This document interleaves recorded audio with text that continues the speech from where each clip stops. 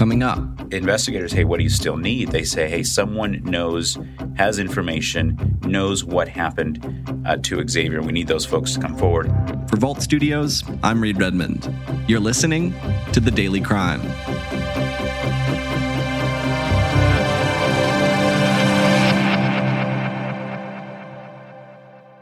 A 10-year-old boy has been reported missing and endangered in Montezuma, Iowa. Division of Criminal Investigation is looking for Iowans to help find Xavior Harrelson. They say Harrelson was last seen yesterday wearing a red T-shirt, blue pajama pants, and black high-top shoes. Take a look at his picture right now. If you know where he may be, contact the Poweshiek County Sheriff's Office at the number here on your screen. That was a news report from May 28, 2021. 10-year-old Xavier Harrelson had gone missing the day before. It's hard to come to grasp that just one day he was riding his bike, playing with his friends, and then next thing you know, he's gone. Now, over 1 year later, a community is left waiting for answers. Today, orange ribbons still line the streets of Montezuma in Xavier's honor. We still have personnel, agents, and deputies assigned to it, constantly evaluating old information, a little bit of new information coming in. Tonight, Local 5's John Diaz has the latest on the investigation and how the community is looking back on the days following his disappearance.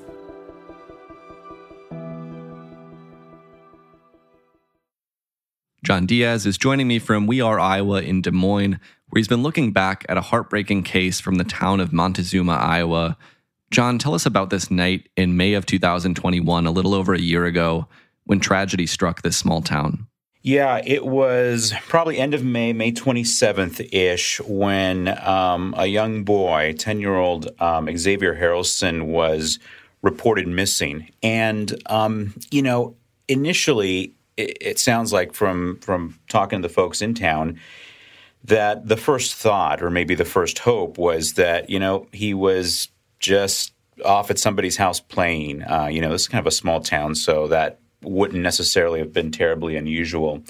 But as the night wore on, and it was kind of a cold night, cold, rainy night, so there was concern when they couldn't find him. And eventually, after a lot of folks sort of got involved in trying to find him that night, it became evident that he wasn't necessarily anywhere to be found in the immediate area. He was reported missing by a family friend, and really that's kind of how everything started in that town. People were going to all different sections of town and just trying to locate him. Xavier was nowhere to be found. Almost immediately, his disappearance hitting the community hard. Scared, panicky, angry. We went through the whole gamut of emotions. I want to talk more about the search efforts, but first, what else can you tell us about Xavier Harrelson, this 10-year-old boy who went missing? From talking to the folks in town, you really got a sense that he was a sweet little boy.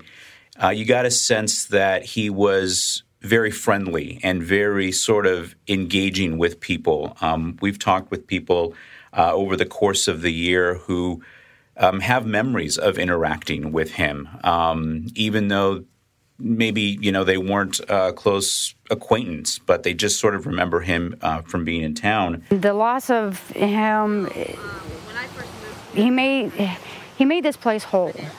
Every little smile, every little giggle, it's heartbreaking. There was a lot of heartbreak and sadness when he was missing, and as he went missing for, days and then weeks and then obviously longer after that. As you talked about, Montezuma is a small town. How did this community respond after Xavier went missing? Well, initially that night, a lot of the folks in town kind of joined in the efforts to look for him. After that, several days later, the law enforcement, Poweshiek County Sheriff's Office, organized a search effort.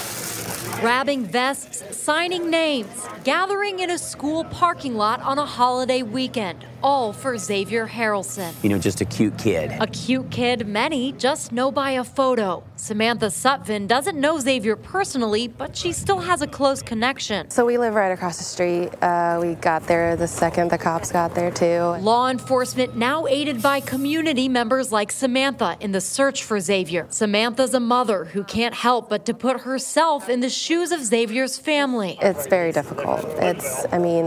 If anything awful happened, I really hope we find him okay. And that brought out nearly 500 people. And when we're talking about 500 people, we're talking about 500 volunteers.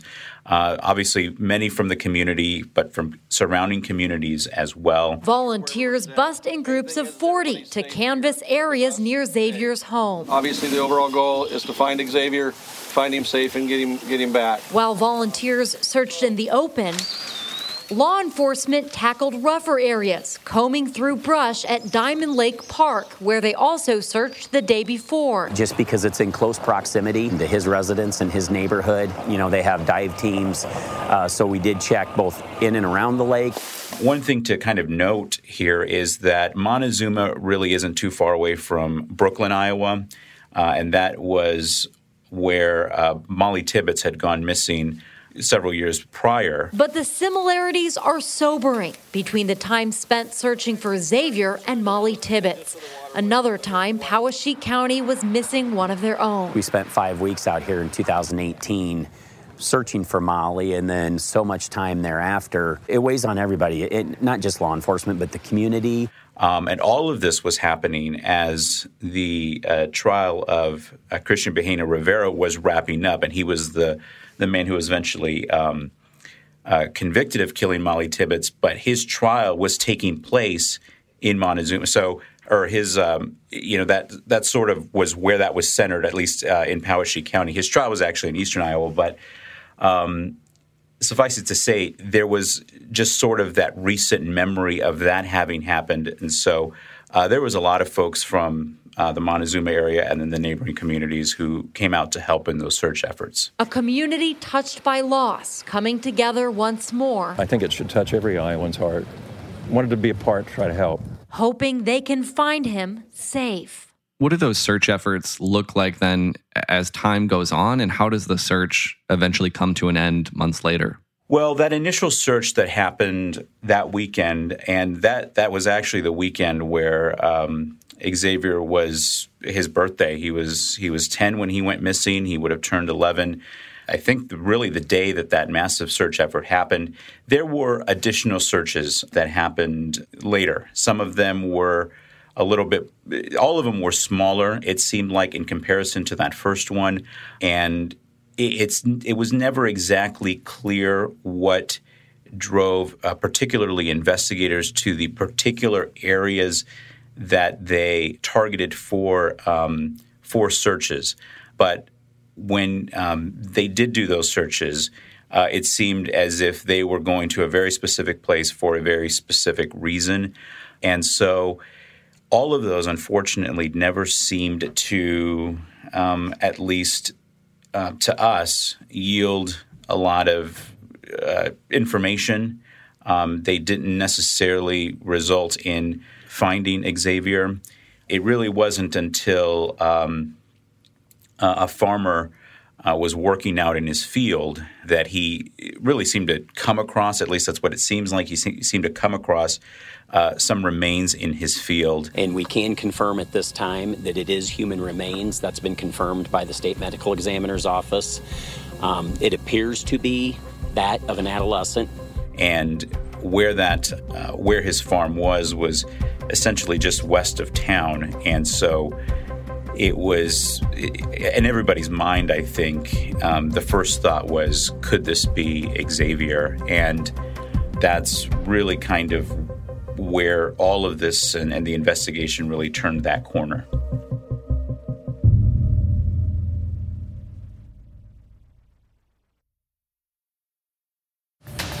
Breaking news tonight.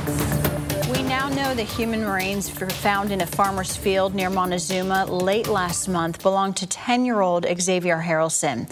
The Iowa State Medical Examiner notified the Poweshiek County Sheriff tonight that they have made the ID. And when it is confirmed that that was Xavier, after months of searching and hoping he was still alive, I have to imagine that news hit this small community awfully hard.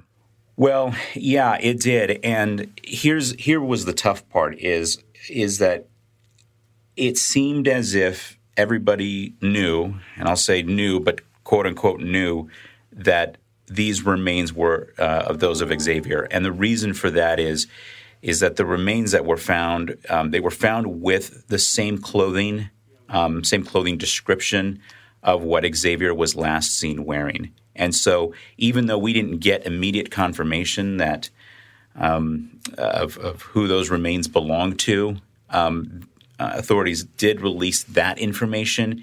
And so at that point, it was just everyone seemed sure that essentially the search for Xavier was over. So even before the confirmation, that's when it, I think, really hit everyone. The confirmation that came several weeks later was just really a confirmation of something that everybody had already known, and all of that information had sort of already settled in for them. Glad that we got a little bit of closure, but it's really sad and unfortunate that we had to find out this way. And I know that for some of the elementary kids, it's been really hard on them. Now, neighbors mourn the loss of a young boy who, by all accounts, lit up his community. Kevin Kotzer, a Montezuma resident, remembers Xavier's playdates with his daughter, where the two would take bike rides and play Minecraft. Like my daughter still, she doesn't say anything about him, but anytime his name's mentioned, she gets like a sad look on her face. With the worst news made official, residents are working through their grief as best they can. But that's not an easy process. For my family, we just go day by day and try to look forward. There was something I kept hearing from everyone I spoke with today. Montezuma doesn't want to forget Xavier. Community members want to keep the boy's memory alive for a long time to come. I hope that they remember that he was a very fun and playful kid, and that he was someone that went to Montezuma, and I just hope that everyone does remember him. This was all back in the fall of 2021. Here we are now in June of 2022. Do we know how Xavier Harrelson died? Has that information been released? No, it hasn't. And we recently, within the past couple of weeks, did ask the Iowa Division of Criminal Investigation that specific question. What was the cause, the manner of death? And to both of those questions, they would not share the answer, saying that this was still part of information that they were withholding because of the investigation. And so, that's not unusual that there is information withheld. Unfortunately, I think for a lot of folks, it's just a piece of the puzzle. It's one more sort of understanding of what happened and why it happened that they want to know, and that's part of a little bit of the frustration that people feel. They respect the work. At least the folks we've talked to respect the work that law enforcement is doing in the investigation, while still having feelings of frustration that they don't have answers now a year later to essentially what happened really to Xavier and who can be held accountable for it. So it's not just Xavier's cause of death that hasn't been released, but the manner of death hasn't been released either. So we don't know, or it hasn't been confirmed at this point by investigators that this is a homicide investigation. Well, technically, no, that's not, the investigators have not said that. I think the presumption out there is that is what is the case, because the investigation continues and they're still looking for information. And, when you ask investigators, hey, what do you still need? They say, hey, someone has information, knows what happened to Xavier. We need those folks to come forward. And so that really gives you a sense that they believe something happened that someone would have knowledge of, if that makes sense. Someone or people out there that know what happened. If, we implore them to come forward with any information. But again, there's still just a lot of unanswered questions as to the hows.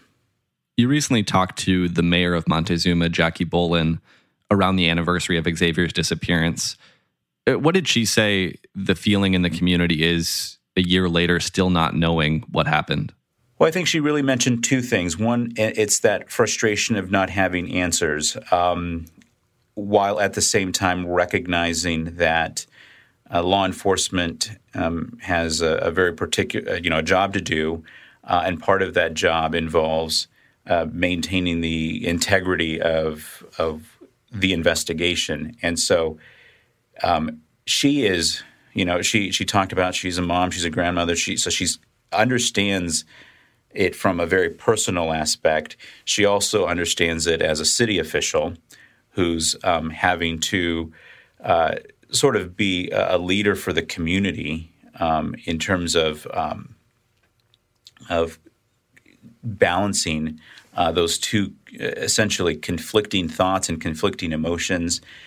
The other thing that she has to deal with is the fact that this is a situation where people may have their own theories as to what happened. And these are theories that are not, at least from our perspective as journalists, not founded in sort of an authoritative source. And so it's not something we report on or talk about.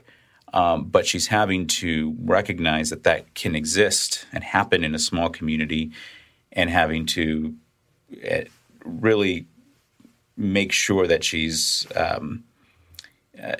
not allowing those rumors and that conversation to distract from essentially the important work that investigators are doing.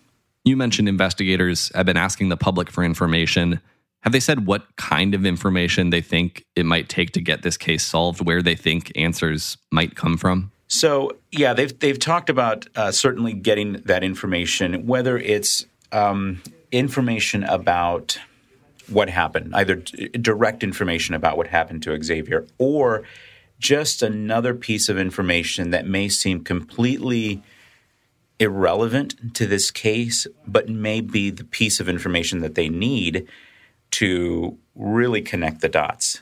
They've also talked about how sometimes in these cases they look for similarities or connections to perhaps other cases that are happening, whether it's in that particular area in Iowa or other parts of the country even. They have found that sometimes those are the connections that they need to make. Sometimes evidence from one case can open the door and shed light on evidence that they already have in another case. So there's various avenues in that regard that they're hoping will help them connect the dots. Another thing that I found interesting that they talked about is when we asked them, hey, is this an active investigation? They said, yeah, it's an active investigation. There's an agent from DCI assigned to it. There's also a deputy from the Poweshiek County Sheriff's Office assigned to it. And while maybe they're not focused on this case every single day, it is a case that's assigned to them, and they have routine conversations about not only the information they already have, but new information that, even though it doesn't come in very often, is still coming in. So there seems to have been, within the past year and more recently, new information. What that information is and whether or not it has aided in the investigation, we don't know. But I think that's one of the reasons that they want to continue to get that message out to folks that there may be information in somebody's mind that could help with this investigation. In some cases, investigators start to release more and more information about a case when they're scraping the barrel, when they really need new leads to reignite a case. But the flip side of that is that sometimes the public is hearing nothing about a case, but it's a really active investigation behind the scenes. And so a lack of updates doesn't necessarily mean that this investigation isn't moving forward. But at the same time, I'm sure it's frustrating for people in the community, for anyone following this case that wants to know what happened, that wants answers. Yeah, it's really tough to tell, and that's why in these cases we have to continue to follow up on these stories in some sort of regular cadence. We can certainly wait for them to say, "Hey, we have some new information to share," but the more that we, again, with some regularity, say, "Hey, what's new? What's different?" It hopefully does some good in terms of getting information out that people should hear, or that may be even helpful to wrap this up. John Diaz with We Are Iowa. Thanks for sharing the story. Thank you. And thank you for listening to this episode of The Daily Crime. We're here with a new one every day of the week, Monday through Friday. So make sure you subscribe to or follow the podcast on Apple Podcasts, Spotify, YouTube, or wherever else you might be listening right now. If you're looking for something else to listen to, you can head over to vaultstudios.com for a full list of our shows. That'll do it for this one. Until next time, for Vault Studios, I'm Reed Redmond.